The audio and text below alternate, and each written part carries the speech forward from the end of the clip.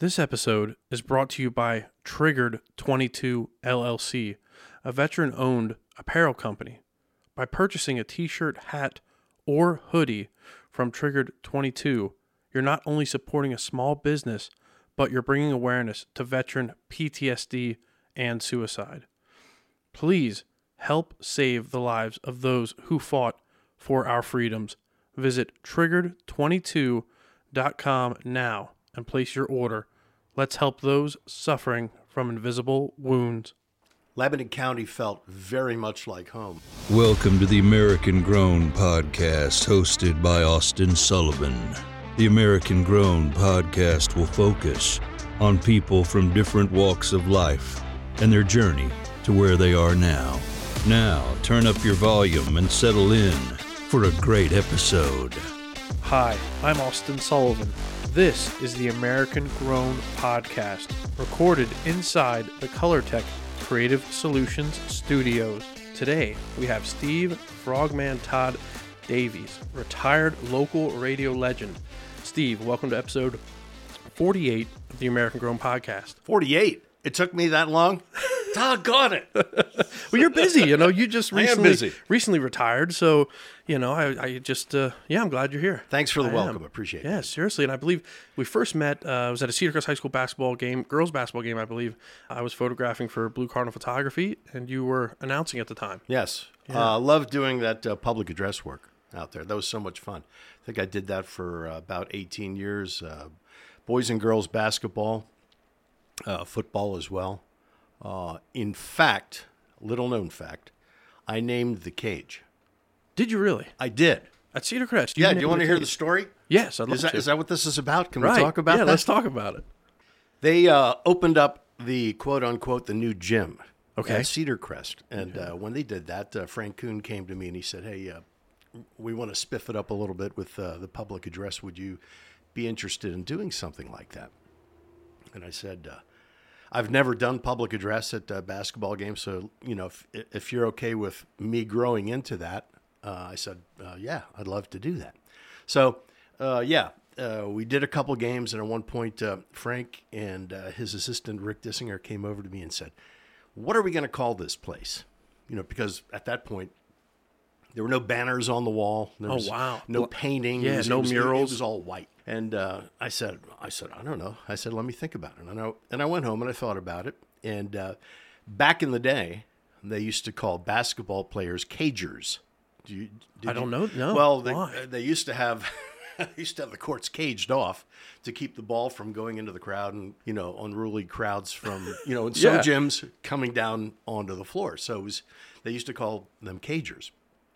And of course, the Falcon mascot is a falcon. A falcon, yeah. And, so there's the bird and there's the cage. And I just came back, the next game. I said to Frank, why don't we call it the Falcon Cage? He said, perfect. He said, let's start calling it that. I said, okay, well, I'll bounce it off the AD. He said, no. Don't do that. Just call it the Falcon Cage. So I did. And, for the rest of the season. And then fast forward to the next season, the second season, I roll into the gym for the first game, and there's that mural up on the wall. It just blew me away. I just thought it was the coolest thing Wow. ever. So that was you. Yeah. That was your idea. Yeah. Oh, I love it. And it makes perfect sense. Yeah, it was fun. Yeah. Those were fun years. I really enjoyed that. I got to see some really good teams roll through there, not just Falcon teams, but teams from other gyms. And of course, we had a lot of neutral site playoff games where the competition was really ramped up and it was packed to the rafters with fans, and it was just a real exciting atmosphere. The fans always show up for Cedar Crest games. Whether basketball, football, it's always packed houses, and it's a fun arena or location to shoot, taking pictures, and I imagine announcing also, because as the fans get into it, I know for me, it gets me hyped, and I'm just taking pictures. Yeah. You're actually calling it. Yeah, it was cool. It was the best, for basketball, it was the best seat in the house, because you're right there with the officials. The officials are coming to the scorer's table. You're there with the game officials, the scorekeeper and the clock, the timers and so forth. And, the visiting bench was to one side and the home bench was to the other side. And everybody came right to you, know. And, center of attention, you're the main guy. And they paid me for it. It was great. There you go. How many years did you do that? It was just short of 20. I think it was 18. Wow. I think it was 18 seasons. Yeah. And it got to the point where, to be honest with you, I get up early. I got up early for my real job. You know, the last few years, I was getting up at 2:00 to be at work at 3:15, and some of those games when the teams were really good. Tommy Smith had some really good teams, and the girls' team traditionally is good. You're all ramped up after the game. There's adrenaline going, and you can't just shut that off. I go to bed, and I'm laying down by 9:15, and next thing you know, it's 10:15, and next thing you know, it's you can't sleep. Now I'm looking at the clock, and I thought, well, if I go to sleep now, I can get two or 3 hours, and it got to be counterproductive, because it affected my real job. So yeah, let's get some background before we get into your radio career. Where'd you grow up? Where were you born? Let's get some background about you. All right, I was born and raised in Berks County. My dad was a country doctor over in Kutztown, right between Kutztown and Topton. At the end of 10th grade, we moved out to Indiana, Pennsylvania. Dad took a job at the IUP in their health center out there, which gave him regular hours. When you're a country doctor, you're on 24/7. Yeah. People come to all the time and ring the doorbell in the middle of the night. Hey, we had an accident. So it was like that. And he wanted regular hours later in his life. And so I finished up high school in Indiana. I met Carol out there in high school. We got married when she finished college, and my first radio job was at Latrobe, second radio job in Randolph, Vermont, and then here for 38 years. So while at Latrobe, do you remember what your first job was? What'd you do? Yeah. The very first thing I did, on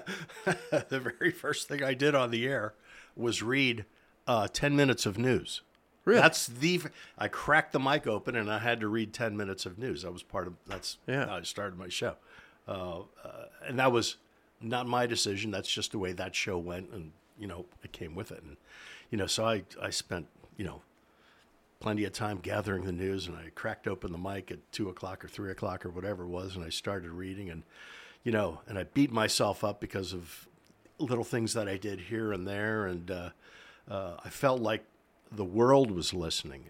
In retrospect, knowing what I know now, probably nobody was listening. Okay. But, But right. Yeah. You're behind the mic. Yeah. In a professional setting. Yeah. You feel like you're nerve a little bit. Yeah. And it's your first gig. Yeah.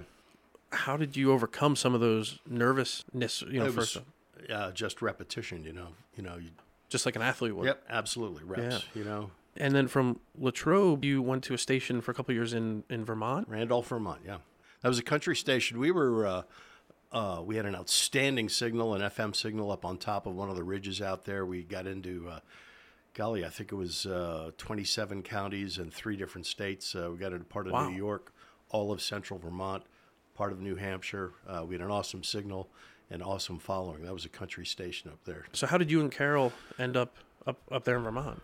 I wanted to step up from that Latrobe job. Okay. That was a 500-watt daytimer. I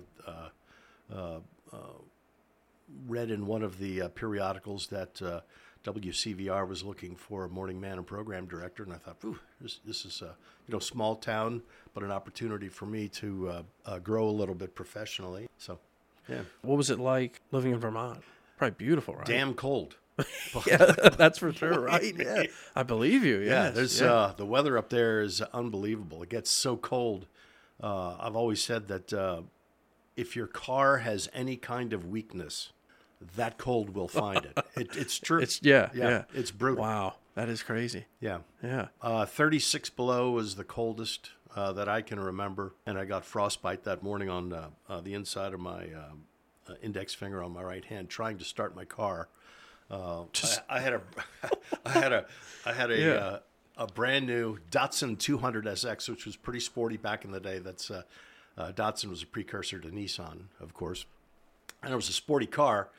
I would not have bought it if I knew that I was moving to Vermont. And it was so cold that morning. I went in to start the car, and the engine oil was so hard it could barely turn over. Wow. It could barely turn over. Yeah. And that's when I learned about block heaters for cars. Okay. I went and got one that day. Yeah. Big difference. Yeah, big difference. Big difference. Yeah. And everybody has them up there. But But you didn't know. That was the weakness in that car at that time. The cold found it. Yeah. It was, and snow. And probably a ton of snow. Feet and feet of snow. Yeah. From Latrobe to Vermont to now beautiful Lebanon County, you were roughly, 38 years we were saying with Lebanon Broadcasting Company. Well, yeah, Lebanon Broadcasting forever, and most recently Seven Mountains Media. So yes, yeah. Just that, I think the last 3 or 4 years was those last two companies, but primarily with Lebanon Broadcasting Company, yeah. And what was the transition like? And why Lebanon County, of all places? You're out towards Pittsburgh, Kutztown area, friends and family here, just job opportunity? Well, probably a combination of all of that. Lebanon County felt very much like home after having grown up in Berks County. There are people here who still speak Pennsylvania Deutsch, just like over in Dutchy. Yeah, just like over in Berks County. I was over at Renninger's Farmers Market in Kutztown yesterday. You can literally walk past people still talking Pennsylvania Deutsch. Wow. Yeah. Felt like home. So coming to Lebanon, then you and Carol started a family? Well, Steve Jr. was born up in Vermont. Okay. Kimberly was born here in Lebanon. What was it like raising a family here in Lebanon County? It was great. They went through the Cornwall-Lebanon School District. We never had any qualms about that. The Cornwall-Lebanon School District had a lot of resources and everything the kids needed, and they both had outstanding academic and athletic careers at Cedar Crest, and we couldn't have asked for anything more. And what are they doing now, if you don't mind me asking? Well, Kimberly is living in Spartanburg, South Carolina. She has a young family down there, a daughter and a son, and she works for Reebok. Reebok and Adidas both have a big presence there in Spartanburg, and she works in sales for Reebok, corporate sales. And Steve is a commander in the United States Coast Guard after having gone through the Coast Guard Academy up in New London, Connecticut. And now that you're retired, do you get to see him much? Do you get to go visit him often? Or? Now that we're retired, we have that flexibility, and we can do things like that. So we're going down to South Carolina again in just a couple of weeks because the brisket is really good down there. Yeah, that's a good reason to go, right? That sounds great. Yeah. And in July, for a retirement gift, Steve treated me to fishing in the Key West Marlin tournament. On his boat. So that was cool. That's phenomenal. Yeah. So we're getting to visit more now than we used to. It's still distance, but you got to do what you got to do. And family's everything. So that's absolutely awesome. You contributed so much to Lebanon County. Doing some research on you, you were a t-ball, baseball, softball, basketball coach on the board for your local church, and the good old Iona Swim Club. Which, I mean, I remember I went to that all the time being a kid growing up. That was the place. And was I out there when you were out there? You probably. I mean, I was. Were you one of the unruly kids that they were always benching? No. Lifeguards were benching you? No, I was a good kid. But being part of the Haynes family. Oh yeah. My mom's one of the 14. Oh, yeah. I did not know that. Oh no, you didn't. Oh. I didn't know that, but I knew Dad. Yeah, Gordy. Yeah, Gordy. Yep, Gordy. Or Ted. Ted. Yeah. And he was always out there sunbathing. He's wild. Yeah. That was just funny. I was just thinking about him the other day because we rolled out by the swim club, and of course it's not there anymore. It's a cornfield. But we've always said that the bond at the swim club was one of the best investments we ever made as parents because. In the summertime, I was still working early, and I'd be home by about 12 noon, pick the kids up at childcare and get a little lunch and head out to the swim club. And, I could take a little snooze, and they'd be out there playing with their buddies, and it was awesome. I'd be there with my little cooler and a straw, and everybody thought it was water in there. But it was. What'd you have? What did you have in there? Not bourbon. No. It wasn't bourbon. I think it was ice and vodka and orange juice or something there you like go. that. Yeah. Oh, that sounds good. It was very refreshing. I believe it. Yeah, especially at the swim club. And for those that, might be too young to remember, the Iona Swim Club was the place. Everyone came together, had a nice snack bar, had the 10-feet section, which that's where all the older kids would go. You had your swimming lanes. It was really something. So it's a shame that, like you said, now it's a cornfield. But back then it was the place. You know, when we first joined the swim club, their membership was flagging. It was going down and down and down, and I was on the board, and we kept trying to come up with ideas of stuff to do, and I started doing pig roasts out there. Okay. We hired a guy to do a pig, and we got a lot of people to buy tickets, and it ended up being a little bit of a fundraiser. It turned into an annual thing, but after watching him do it the first year, I remember, pulling some guys together, and I thought, we can do this. We don't have to hire a guy to do it, and that you can rent a roaster and buy a hog. At that time we bought a hog from the farm out there on Schaefer Road. Bud Arnold had a hog farm out there, and if you bought the hog from him, he would let you use the roaster. So, wow. I remember one time we paid off the mortgage at the swim club. It was the 25-year anniversary of the start of the swim club, and we had a free pig roast, and we had a huge. Actually, we did 2 hogs that year. It was that big. Yeah, it was a big It deal. went over real well. Yeah. Now, And when people find out you know how to roast a pig, the next thing you know, you're working on the weekend. you're working all the time, right? Yeah. And were you there towards the end? I think it was. It was a sinkhole. Yeah, they had a huge sinkhole under the pool. Yeah. And I believe, and I wasn't there, but that's what I understand. The sinkhole was so big that the cost to repair was cost prohibitive. You're right. So let me ask you this, Steve. How do you find time to do everything that you did in a day's time? I mean, work, coaching, being board members. How did you do it all? Well, time management, I guess. You do what you have to do. As a parent, as an adult, it's easier, I think, because and there's also something to be said for an afternoon nap. I learned how to harness that power, so that enabled me, to stay up a little bit later and, get some of those evening meetings taken care of, and sporting events, going to see my kids play or doing the play-by-play, not play-by-play, but the public address at the basketball and football games. Yeah. Throughout your career, who would you say are some of the mentors that have helped you or guided you? Well, my first radio job out in Latrobe, there was a guy there by the name of Chuck Campbell. He had been there for a lot of years. He was somewhat older than I was, and God bless Chuck. He was born with cataracts in his eyes, and he was legally blind, and he walked to work every day.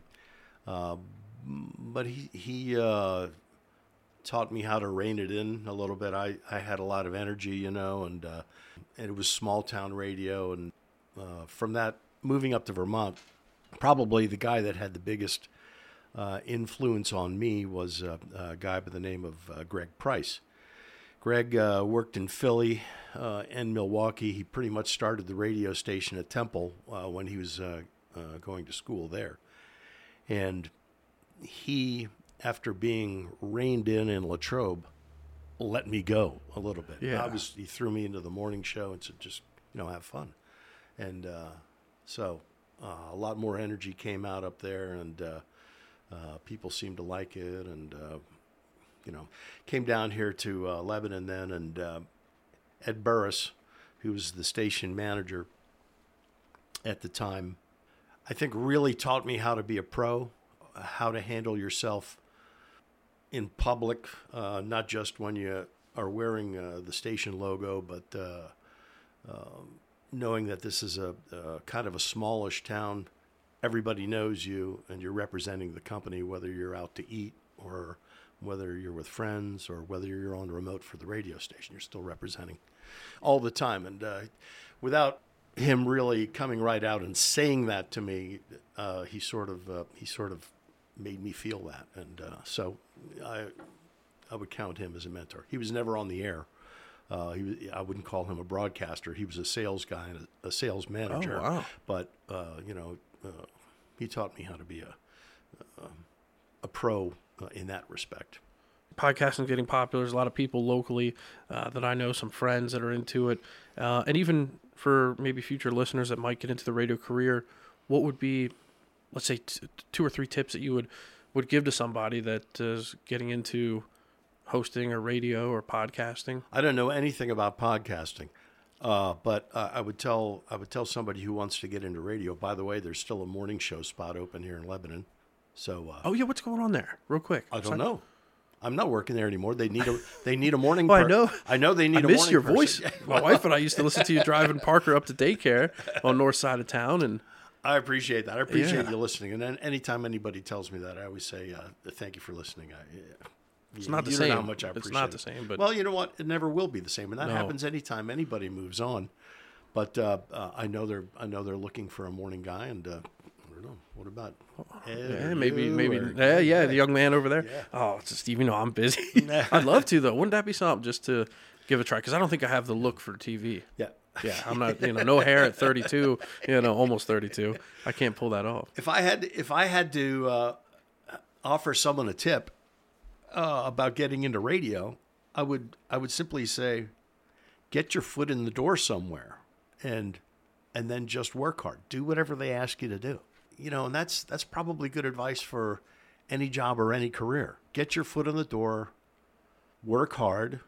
Be diligent, be a company person, and and then move on from there. If you can step up at some point, if you can't do it there, take it somewhere else. Where they value your work ethic and professionalism. That's what I would tell anybody. Oh, I agree 100%. Get in early, stay late, put the time in, and you're always learning, right? You're always learning, and you can always learn.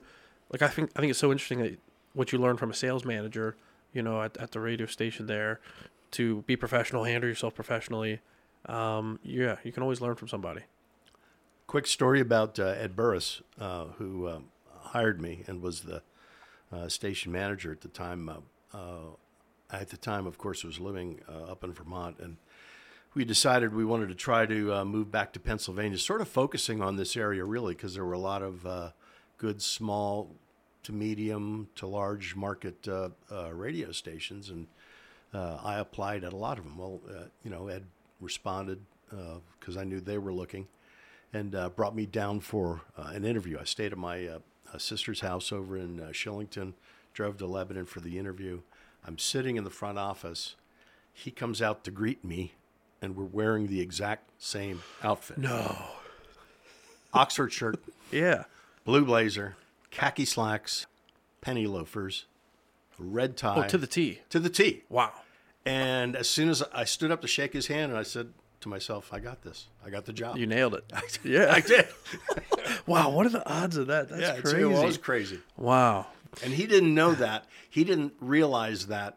Oh, but you until picked up. Until I told him years later. I said, He didn't. Yeah, but you picked up on it right away. You're like, oh, crap. Yeah. But you could look at it the other way and be like, oh, no, he's going to think I'm trying to be like a kiss ass. But how would you know? You never met him before. No, that's the truth. Wow. What are the odds of that? Yeah. What a story. Yeah, and that's the truth. So now that you're in retirement, what are you passionate about? Like, what are you doing? I don't think you're a golfer, because we talked off air. I don't think you really picked up golf. I used to golf. I used to golf a lot, but my shoulder hurts when I golf now, and I don't like to poke. I don't like to poke that bear. It'll hurt so bad that I can't sleep at night. So, Whoa. Okay. Yeah. Don't stay away from golf. So, But you do the deep. I like fishing in the ocean. Yeah. Yeah. I like fishing in the salt water. Yeah. What's the biggest fish you ever caught? The biggest fish I ever caught was 400-pound blue marlin out of Hatteras, North Carolina. Yeah. And I've caught out of Ocean City, Maryland on one trip. I caught 5 white marlin and a blue marlin in one day. Wait, in one day? Yeah. Now, they're not easy to catch, I imagine. Well, I never went, so I don't know. They seemed easy that day. But yeah, that's a lot of reeling in, isn't it? Right? It is, yeah. But I was with some guys who had never done it before, and they were tired of it. And I understood what an epic bite this was. And, the guy said, I had enough. I said, well, I'll take the reel. I got you. Okay. Yeah, gotcha. I was tired, too, but I was digging it. Yeah, you're not going to let it go. Yeah. Wow. So how did you get into that hobby? Just going to the beach and getting into it? Or?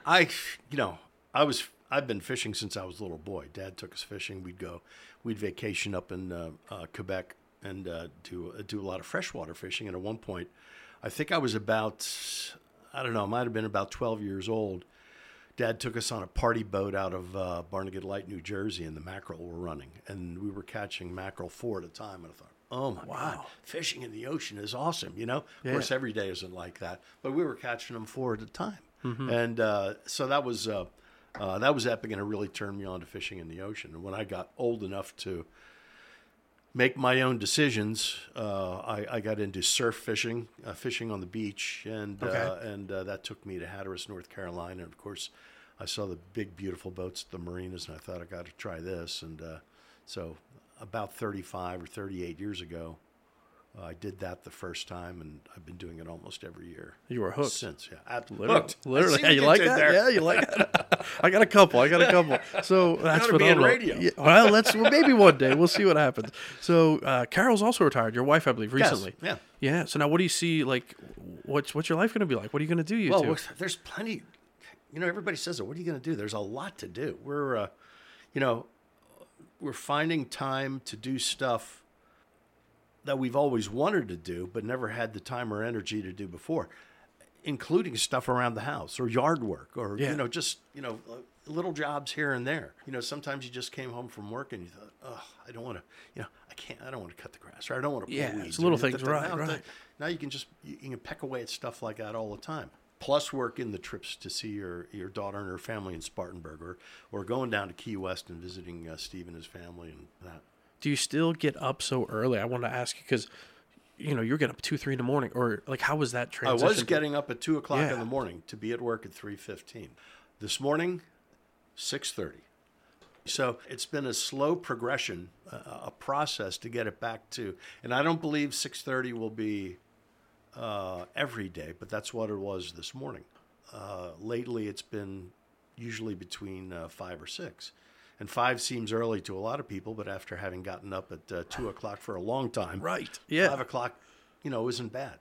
I think it's still a process. It's a process of trying to stay up a little bit later at night, trying to dispense with that afternoon nap, right? Yep. And then going to bed a little bit later. Going to bed a little bit later, dispensing with that afternoon nap, and it's sort of working itself into waking up a little later. Yeah. So. Cheers for Carol and your retirement. Thank you. Cheers. Mm-hmm. Cheers to Carol. That's delicious. Old Forester, Old Foe. Oh, here. Yeah. Fill you up. Here we go. Don't fill it up, but... No. A finger or two. That's good. Okay. So we are sipping on Old Forester, Old Foe. My buddy Taylor Shepley brought this in. He was on the podcast recently and hooked me up. But the items you brought with you today, let's talk about them. What do you have? I see you have 2 in particular, and photos will be up on the podcast, Facebook, and Instagram. Whoa. Okay. Steve Davies, voice of the Falcon Cage. Thank you for serving as the voice of Cedar Crest Falcon basketball for the past 18 years. Your naming of the cage and call of Let's Play Hoops. That's you remember that? I do. Yeah.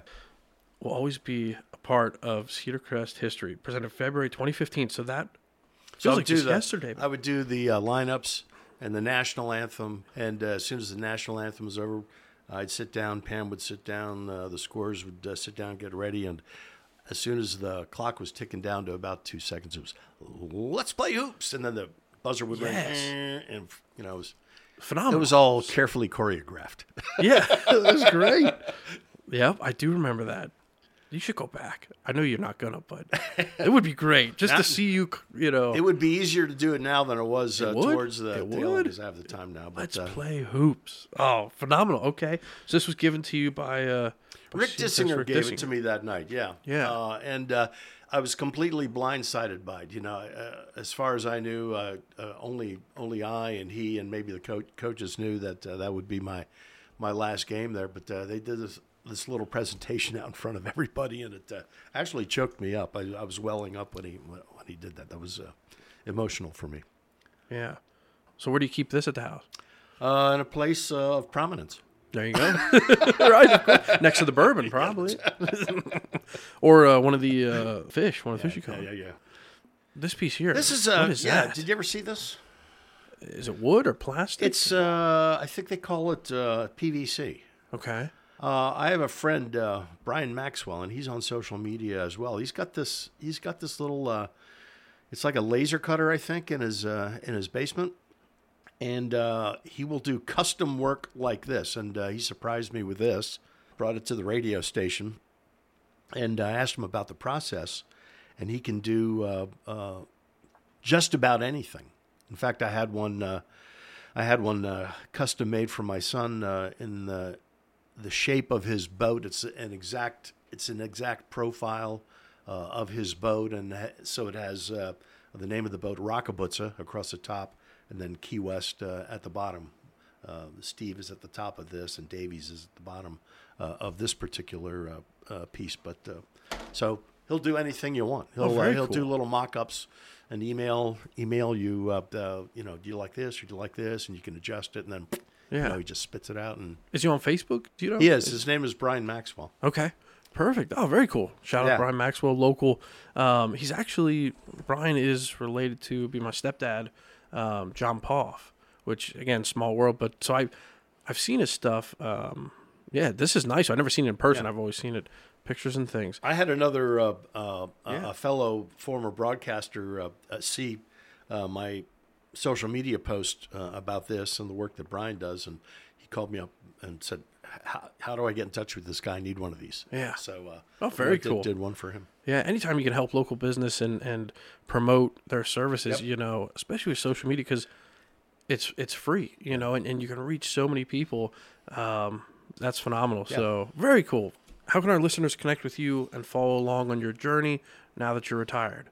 How can they? Yeah. Well, I'm on Facebook, Instagram, and Twitter. Facebook probably seems to be the best way to follow right now. It seems to be the most responsive of all the platforms. I've been trying to get into Threads, and very little response there. Even Instagram isn't as good as it used to be, and I don't know why. I just had this discussion with Carol the other day about how I could post a picture, and with a few key hashtags, you would have responses from all over the world, and now it's just really seems like it's pared down. And I didn't lose any followers. Yeah, I just don't. So I don't know what's up with that. But Facebook's a good way to go. I try to still stay fun and positive on Facebook, and you probably noticed that Boscov's Travel reached out to me. And, that was my next question. Yeah. Actually, I had that on here. Yeah, they reached out to me and asked me if I'd be interested in hosting a cruise. So we're doing that next September, and that's being received better than I ever imagined. They asked me to try to get 30 people to do it, and we're up past 60. Whoa! That's phenomenal.